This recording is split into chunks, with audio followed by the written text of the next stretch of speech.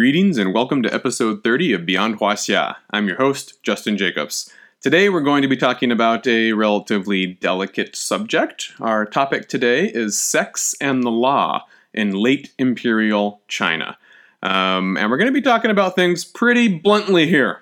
Okay, we're going to be talking about things like what was the definition of rape, of sodomy, prostitution, and we're going to get into the legal code that had to identify with, quite a high degree of precision, according to the moral barometer of the day, just what these things involved. All right? So I'm warning you now. If you don't want to hear words like penetration come out of the voice of Professor Jacobs, then this is probably the episode that you want to avoid. Of course, I guess it's already too late, right? I've already said it. With one disclaimer, if you are one of my students, that obviously doesn't apply to you. This will be on the exam. Apologies. Okay, now, how do we talk about sex and law in late imperial China? During the late imperial era, and what we're talking about here is Ming-Qing dynasty, 1500s, 1400s to the 1800s or so, The only type of sexual intercourse that the state recognized as legitimate was that between a husband and a wife, or his concubine, All other sexual relations between men and women were defined as illicit sex. That's the word, illicit sex. What was illicit sex? Well, the courts defined it as, quote, intercourse without morality. What's morality? Morality implies the ritual sanctity of marriage. The ritual is very important. Boy, aren't you glad you spent all that time in the first 5 episodes or so talking about the rituals and the Confucians and ritual this, rites that. It's extremely important. And to define so many things that occurred in Chinese society. So, in theory then, sexual activity undertaken by any unmarried man or woman was grounds for prosecution. In reality, however, such cases were only brought to the magistrate's attention when the male stewards of a sexually active female felt that the wrong done unto or by the woman in question had somehow negatively impacted their family's name and resources. All right, I know that's a mouthful, but we're going to break that down and get into more detail about what exactly I mean by that during the course of this episode. The Chinese state saw itself as a champion of the sanctity and perpetuation of the male lineage, the patrimonial line. And they were the protector of the gender hierarchies that placed men in a position of superiority over women. Remember filial piety, Confucianism is very clear on where the women are in this system, and they're quite low. Now, let's examine 4 aspects of the late imperial state's involvement with the regulation of sex. We're going to talk about rape, we're going to talk about sodomy, widowhood, and prostitution. Let us begin with rape. All right.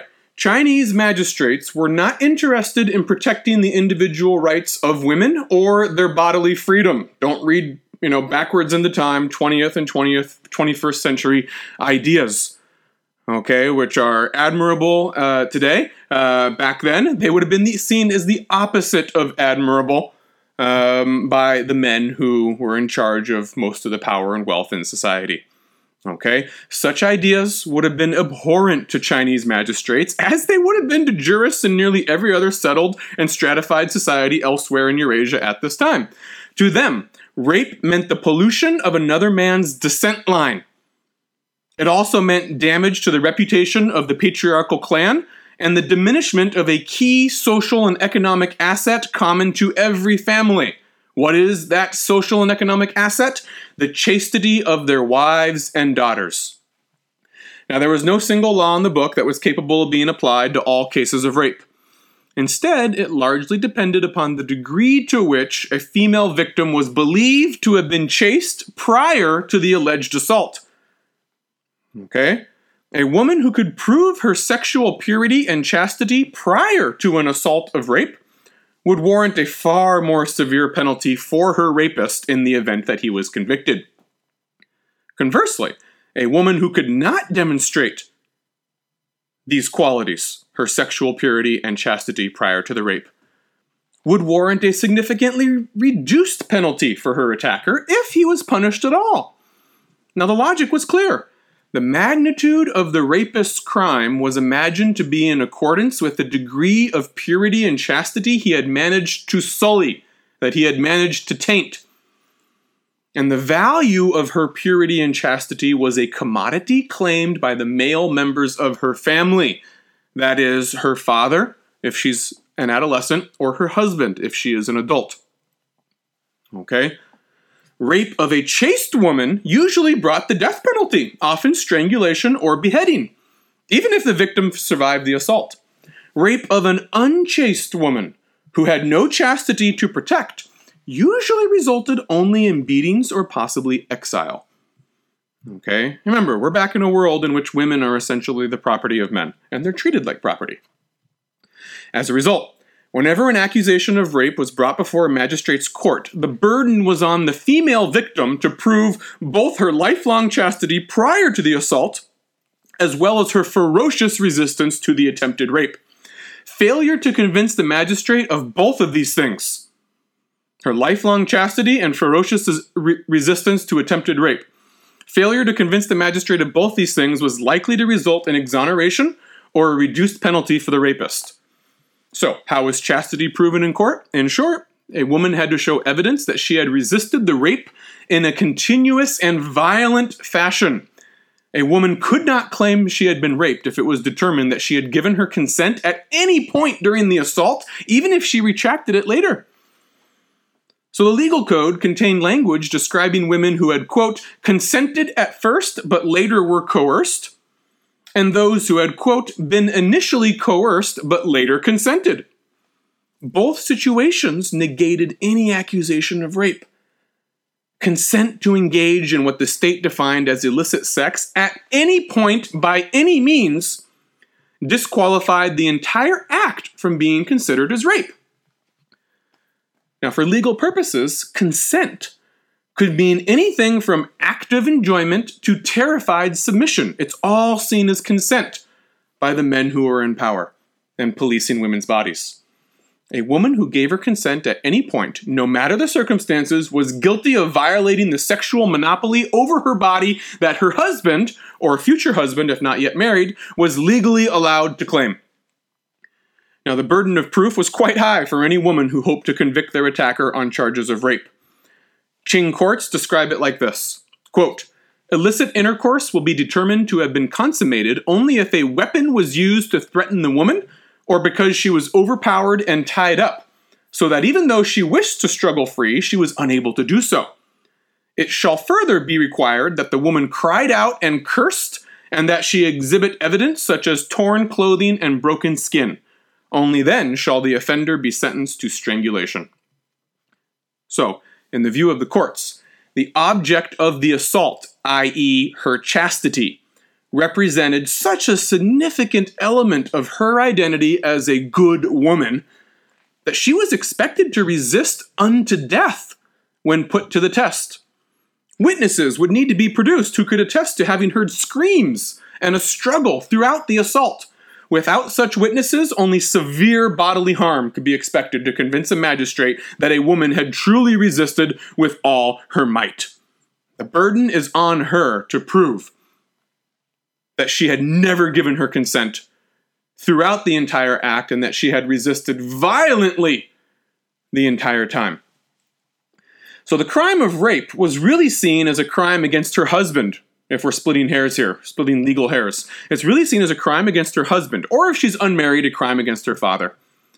In fact, rape cases only went to court when a male relative submitted a petition on the woman's behalf. Another way of saying this is that accusations of rape were only pursued when a man with vested interests in the social and economic capital that a woman represented to him felt that these assets had been damaged. What would a father or husband hope to achieve by taking such a court to case? Other than punishment for the rapist and some form of exoneration for the family name, most men hoped that they could get some form of official recognition that the rape had not been as damaging to their family interests as once thought. So assuming that the female victim had resisted, and few men would take the trouble to defend a woman who never even pretended to have resisted, i.e., she's lacking any pretensions to chastity. So assuming the female victim had resisted the rape attempt, the courts were expected to determine whether or not rape had been consummated. Consummated, that was the key word, cheng in Chinese. This was relevant for two reasons. First, if the rape was determined to have been consummated, then the woman's chastity and her husband's claim to her chastity was sullied beyond repair. It was tainted beyond repair. Even if she died during the assault, she was no longer eligible to be recognized posthumously as a chaste martyr, a designation which was so publicly commendable that it might have served as an acceptable substitute for the social and economic capital her family had lost through her death. Similarly, if she survived the assault but did not successfully prevent consummation, no matter how hard she resisted, her husband and the lineage line that he represents would be considered to have been irrevocably polluted, and her standing within her family would decrease enormously, even if she had died. Okay? The only way a woman who failed to prevent consummation during a rape attempt could hope to salvage any of what remained of her chastity was to commit suicide afterward. Okay? If the rape attempt is successful, even if you've resisted the entire time to the best of your ability, okay, then you have to commit suicide afterwards, or you will not be seen as a respectable member of your family anymore. In other words, no woman could be thought of as respectable if she allowed a man other than her husband to consummate sexual intercourse with her, and she did not sacrifice her life either during the rape attempt or after. Now, this is why all husbands and fathers who brought a rape case to court were hoping to procure a certified document from the court that the rapist had, quote, not consummated, Wei Cheng. They had not consummated the rape attempt, thus ensuring the preservation of their wives' or daughters' chastity, and by extension, ensuring the preservation of her future standing in both her natal family and her betrothed family, the family she's going to marry into. Okay. The courts, however, don't provide such certification easily. They required you to go through an extensive and precise examination process. No doubt it was a humiliating examination process as well for the woman. What, after all, constituted consummation? According to legal documents taken from rape cases, consummation specifically referred to, quote, penetration of the female genitalia by the male genitalia. This was the only way for pollution of the male line and female chastity to take place, and if it took place, it was deemed irreversible.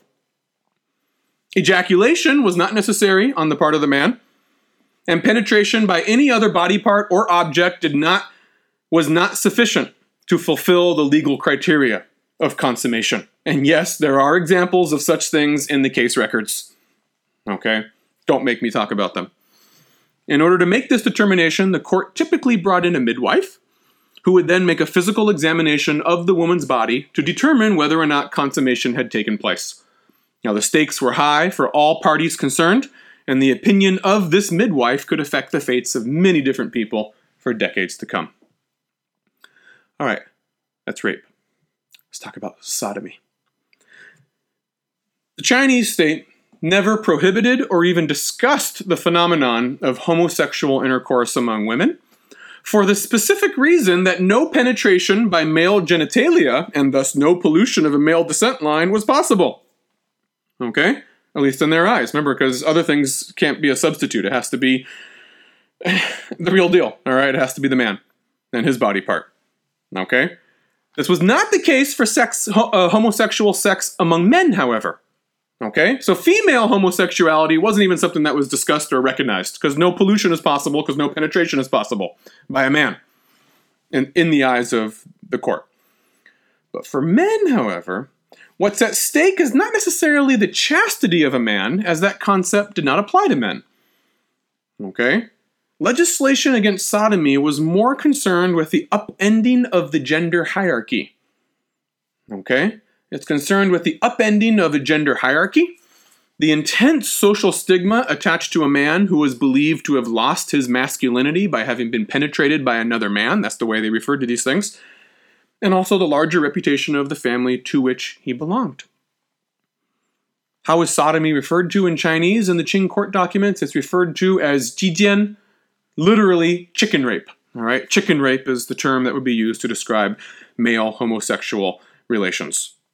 Okay, sodomy legislation existed to protect the interest of a patriarchy that had been sullied by the realization that one of its men had been cast in the gendered role of a woman.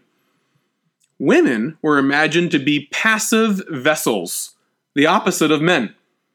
Okay? Thus, the crime that was being committed in cases of sodomy was that a man had either compelled another man to assume the role of a woman, or that the penetrated man had allowed himself to be degraded to the status of a woman. This is evidenced by similar legislation that contained penalties for a cross-dressing man. How is a cross-dressing man described in the Qing court archives? As bunan, literally not being a man. It was a crime to be born biologically a man and to not act like a man, to not fulfill the socially mandated requirements for what a man masculinity was supposed to look like. Now, prior to the Qing dynasty, there were no specific laws against sodomy. Instead, these sort of cases were prosecuted in accordance with the statute on, quote, pouring foul material into the mouth of another person during a fight. That's an interesting one, right? That was the statute, the legal statute that was used for cases of sodomy, pouring foul material into the mouth of another person during a fight. This suggests that it was public humiliation and bodily pollution that were the chief transgressions taking place here. Unlike in cases of heterosexual rape, no social stigma was attached to the male penetrator in homosexual relations. Okay? He was simply assumed to be a sexually insatiable bully, similar to someone who starts a fight, and thus prone to taking advantage of men whenever women could not be found. Okay? Though the penetrating man might be subject to legal punishment, public knowledge of his status as, quote, a penetrator of males would not impede his ability to start a fully respectable traditional family with a future wife later on down the road if he chose to take that path. But for the penetrated man, whose role as the recipient of homosexual activity was made public, it'd be very difficult to assume the male privileges and duties of a traditional head of a household later in life, and his relatives too would suffer by association with his womanly status. A man who's, has consented to be treated like a woman. Therefore, to be capable of being raped was to be regarded as being socially female. And that is the ultimate insult to notions of male masculinity. In fact, there's this really famous novel, I guess it's often described as, a pornographic novel in many ways, although some people consider it to be, high literature as well to a certain extent. It's a Ming Dynasty novel known as Jin Ping Mei. One of the characters experiences ultimate karmic retribution through the reversal of his sexual roles. He begins, and I hate talking in this language, but this is the way we need to talk when we're talking about, we want to be precise in using the terms that were used in this day and age. This character begins as an eager penetrator of other men's wives, cuckolding them, and he ends the novel as a man who is unwillingly penetrated by another man. He comes full circle, and this is his form of punishment in the end. Okay, he was an over-masculine bully in the beginning, and now he is being treated as socially female. That's about as bad as it can get for a man. Okay, now, it shouldn't surprise us to learn that many of the same standards and procedures were adopted for sodomy cases as for heterosexual rape. There was still an intense desire on the part of all parties concerned who had brought this case to court to determine whether or not consummation had taken place. What is consummation in homosexual rape cases? Penetration of the anus.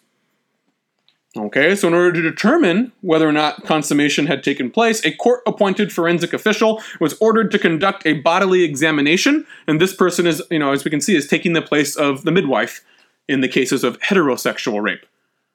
Now, it's a male forensic official, probably the same guy who goes out and does autopsies on corpses.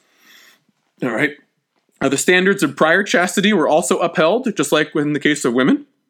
Prior chastity is whether or not the penetrated man had, shamelessly consented to be treated as a woman previously, or if this was his first time. Unlike in cases of heterosexual rape, however, both the male penetrator and penetrated would be punished when all was said and done. The penetrator in severe fashion for being the aggressor, but also the penetrated. In less severe fashion, perhaps a beating, his punishment is having consented to be penetrated. That's the language they would use. Okay? Consented to be treated as a woman, with all the implications of public humiliation and loss of face for both him and his immediate and extended family. Remember, a female rape victim is going to suffer social consequences, but there's no legal punishment for her failure to successfully resist a rape attempt. A man who is in an analogous position in a homosexual relationship or rape attempt would be punished as well. Okay? Like a female victim, this man would need to show extensive evidence of violent and continuous resistance in order to convince the court that he had not consented to be treated as a woman. Death was likely as a sentence for a male penetrator who had succeeded in consummation, while beatings in exile were likely for those who did not succeed in consummation. By and large, most sodomy legislation was concerned with accusations of rape between two men of vastly different ages. Okay, usually these are the most successful cases that get prosecuted, with the younger man usually being a boy. All right, the Chinese magistrate is always skeptical of grown men claiming rape by other grown men. The apparent belief here was that any adult male would have had the wherewithal to resist a homosexual attacker if he so desired, and that the completion of the act itself must have signified consent at some point. See, in the case of a woman, they would say, oh, no. If a woman resists, as much as she possibly can, if her attacker is a male and he's strong enough, he can still probably overcome her resistance, most likely, if no one else gets involved. But with a man, they would say, no. A man should be able to resist this. Okay, and if he doesn't resist it, then consent has probably occurred at some point. More often than not, the court assumed in such cases that accusations of rape between two grown men were probably false pretexts with which to get one of the men in trouble with the law, probably as a result of some other unrelated grievance. This was especially the case when only one of the men survived the encounter. Accusations that the dead man was actually an aggressive homosexual rapist who was killed in self-defense were rarely given credence. Oh, isn't that convenient? You killed another man. The magistrate comes in and says, I got one dead guy and another guy who everyone says, oh yeah, he killed him or he admits to killing him. How are you going to get out of this? Well, you come up, the dead man can't talk. He was a homosexual rapist. And I had to fight, kill him in self-defense. Magistrate's pretty skeptical of this usually. Okay? Most rape victims who did find successful justice in the courts were described in legal documents as sons or younger brothers of their senior male relatives who pursued cases on their behalf for the same motivations of patriarchal self-interest as they pursued accusations of rape against their wives and daughters. From the magistrate's perspectives, the most believable cases of homosexual rape occurred when the victim was a prepubescent boy who was perhaps 15 to 20 years younger than his attacker. This lent substance to the idea that the boy would have been unable physically to resist his adult rapist, sort of like they would believe, a woman is similar to an adolescent boy, and in the end would probably be unable to fully resist a determined rapist. Okay, rape, sodomy. Let's talk about chaste widows. Chaste widows. And get rid of the violence here for a moment, although death is still involved. Now, during the Ming and Qing era, there's only two types of women who had the legal right to refuse to marry. Chaste widows and Taoist or Buddhist clergy.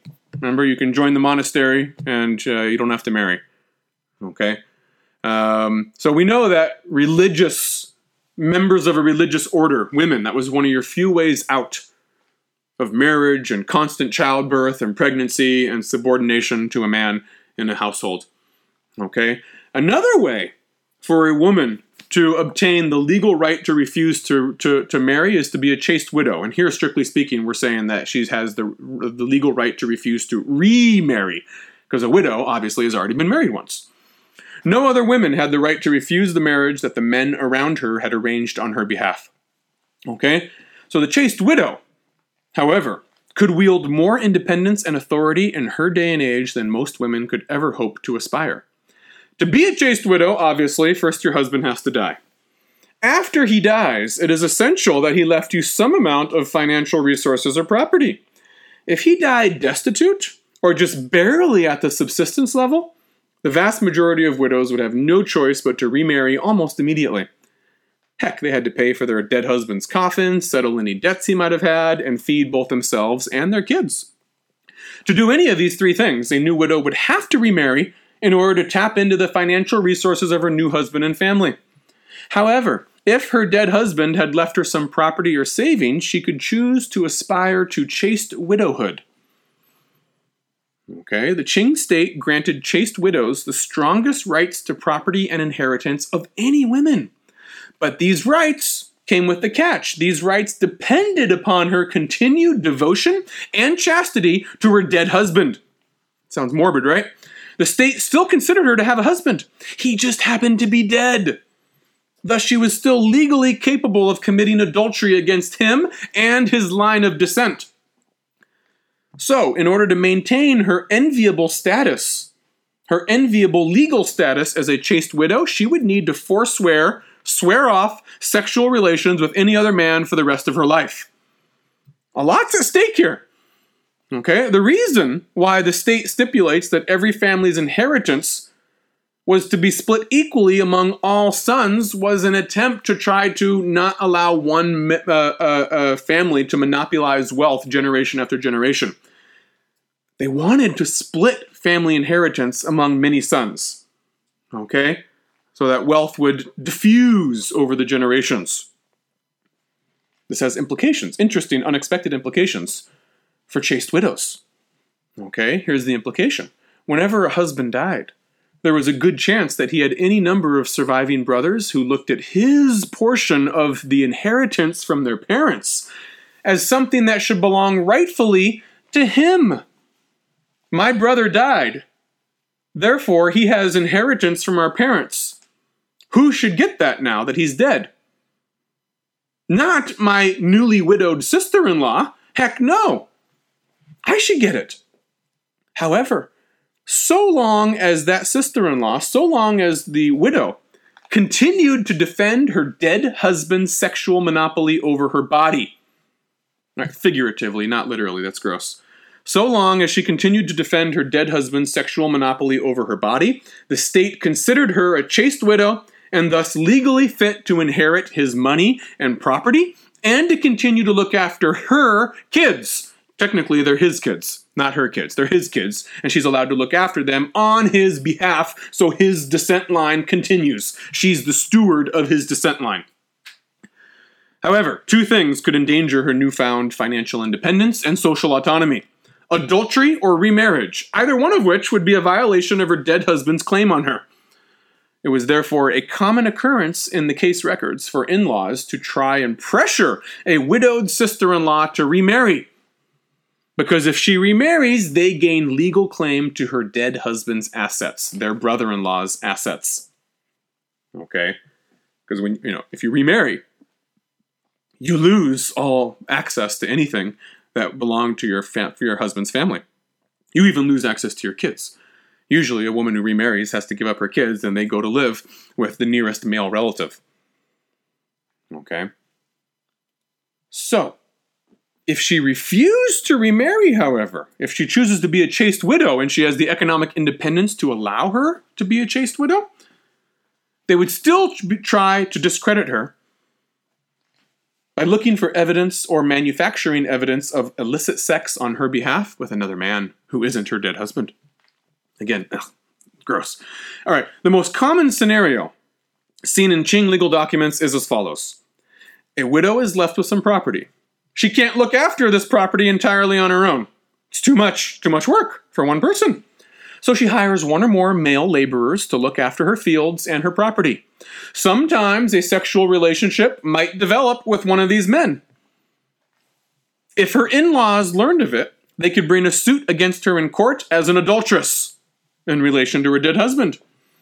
In order to ensure their success in court, they would usually wait until the illicit sexual relations had commenced, then burst inside, tie her up naked, and take her immediately to the government yamen. Now, once a widow was convicted of having committed adultery against her dead husband, she lost all claim not only to his assets, but also to her own children, who would be placed under the care of a senior male relative among her in-laws. As for the newly branded adulteress, her in-laws could now sell her off at a bargain bride price to any man willing to marry such an unrespectable woman. A few of the legal cases uncovered also show that some in-laws had little compunction about trying to manufacture accusations of illicit sex against their widowed sister-in-law in a bald attempt to get at her dead husband's assets. In judging whether a sexual encounter had actually taken place, the same standards from rape and sodomy cases would be utilized. In the end, the final analysis, the takeaway point here, is that the Chinese courts would support whichever side of the dispute, either the widow or the in-laws, whichever side of the dispute that had managed to make the most convincing case that they represented the best interest of the dead husband, whose property she is, even in death. This was determined through her moral character, which for a widow, your moral character meant the degree to which you remained chaste and devoted to her departed husband, and by extension, chaste and devoted to his lineage as represented by his male children. If she was determined to have failed the moral criteria for wives, for widows, devotion to her husband's lineage, she would be kicked out of the lineage, denied access to its financial resources, and live to see her kids placed in the custody of a quote-unquote responsible male relative drawn from among her in-laws. However, if she could live up to the moral expectations of a chaste widow, she could enjoy the largest degree of financial and social autonomy afforded to any woman during the late imperial era. You can apply this lesson also to women in the imperial family in the Forbidden City. The most powerful women who end up being able to amass a large amount of power are those women who are, married to the emperor, or they are the mother of one of his kids. They might be one of the lower ranking consorts, and they're the mother of the son who eventually becomes the next emperor. And when their husband, the emperor, dies, they become an empress dowager. And an empress dowager isn't going to remarry. She doesn't have to. She has wealth. She has money. She doesn't have to remarry, obviously. And she can then start to manipulate and speak in the name of the men of the dead emperor and say, I'm, helping them to best represent my dead husband's interests. And on that basis, on that pretext, they amass an enormous amount of power. This is how most women in the imperial court throughout Chinese history have managed to be able to amass their own power. Your husband dies, and you outlive him, and then you manipulate boy emperors as long as you possibly can. Empress Dowager Cixi, as we said several times, did that, the longest for 40, 50 years. Okay, finally, last category, prostitution. Prior to the Qing dynasty, there was no clear stipulation as to whether prostitution, defined broadly, was illegal or not. You're not going to find one single law that says prostitution is legal or illegal. It mattered greatly who was selling sexual services to whom. Officials and other elites could be prosecuted both for selling sexual services or patronizing sexual services. Free commoners could be prosecuted for selling their own bodies, but they were free to patronize the bodies of lower status groups.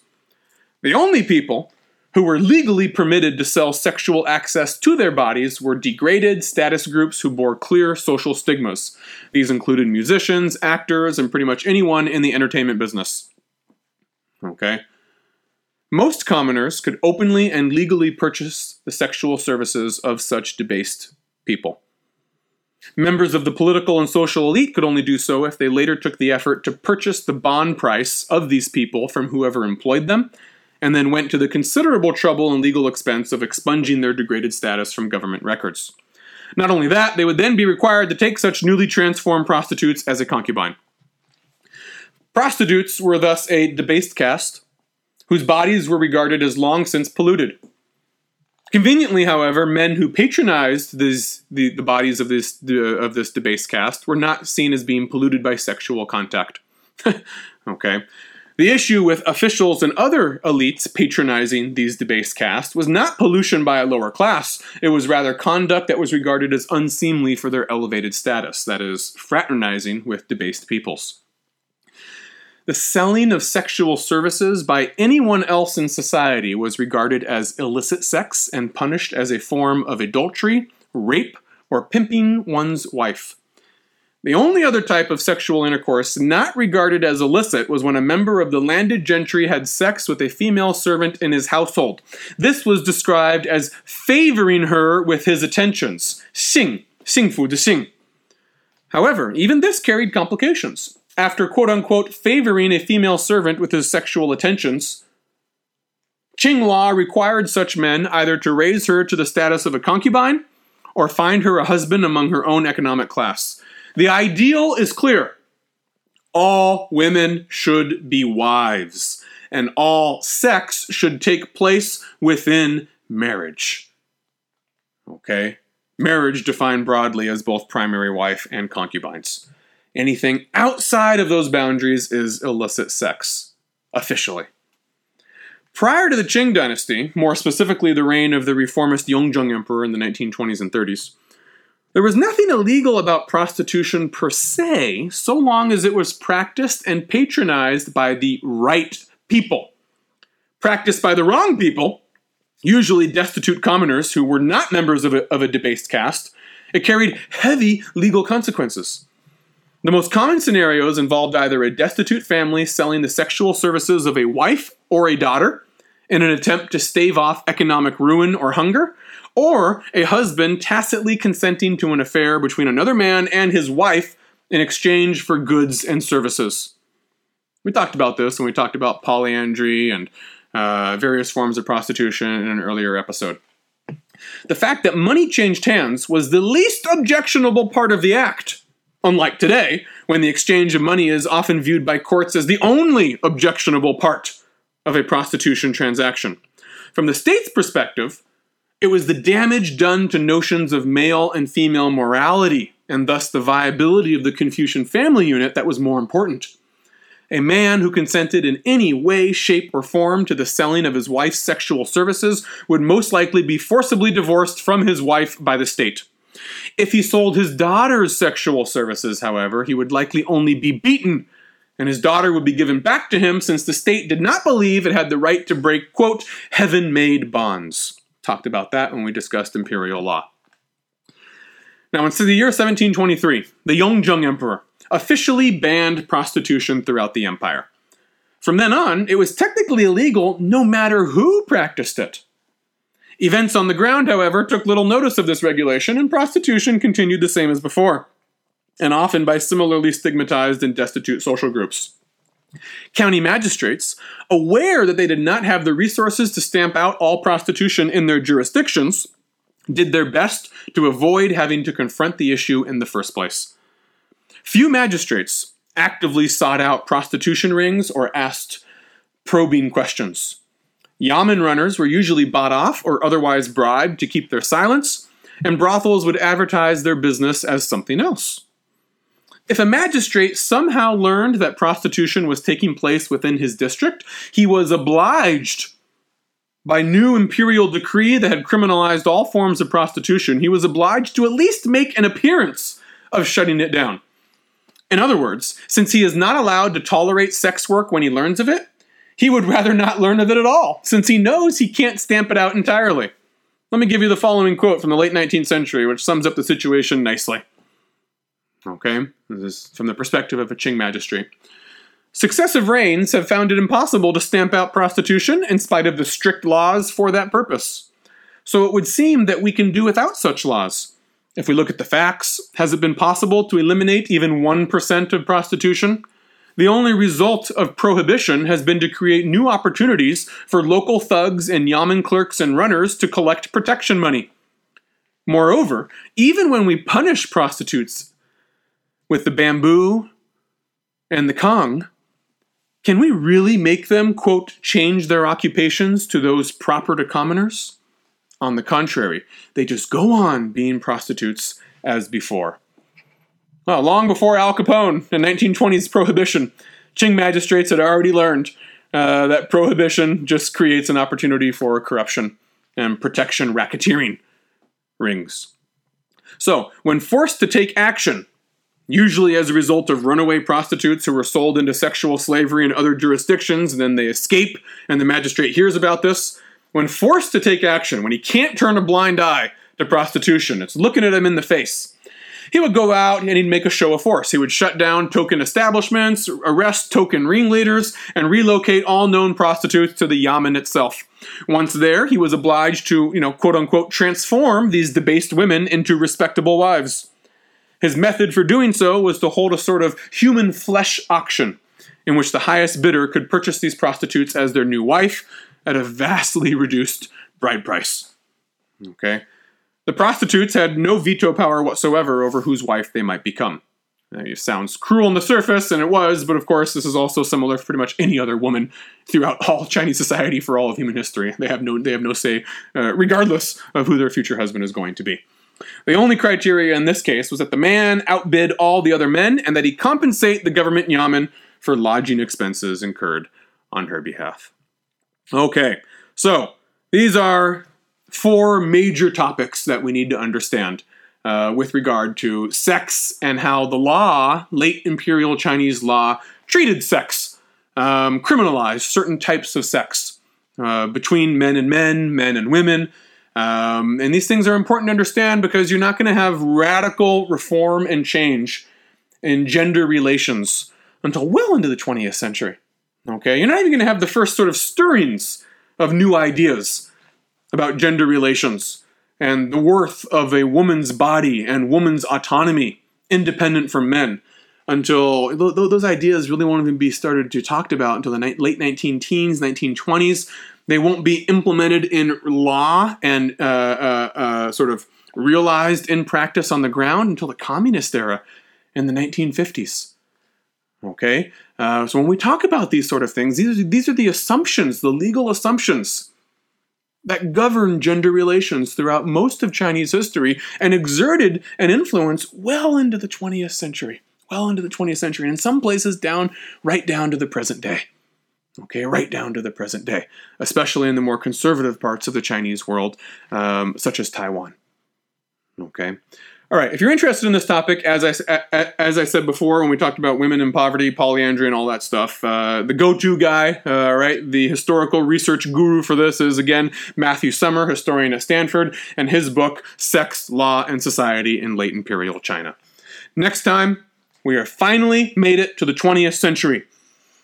The 1911 Revolution. Need I say more? The 1911 Revolution in episode 31 of Beyond Huaxia.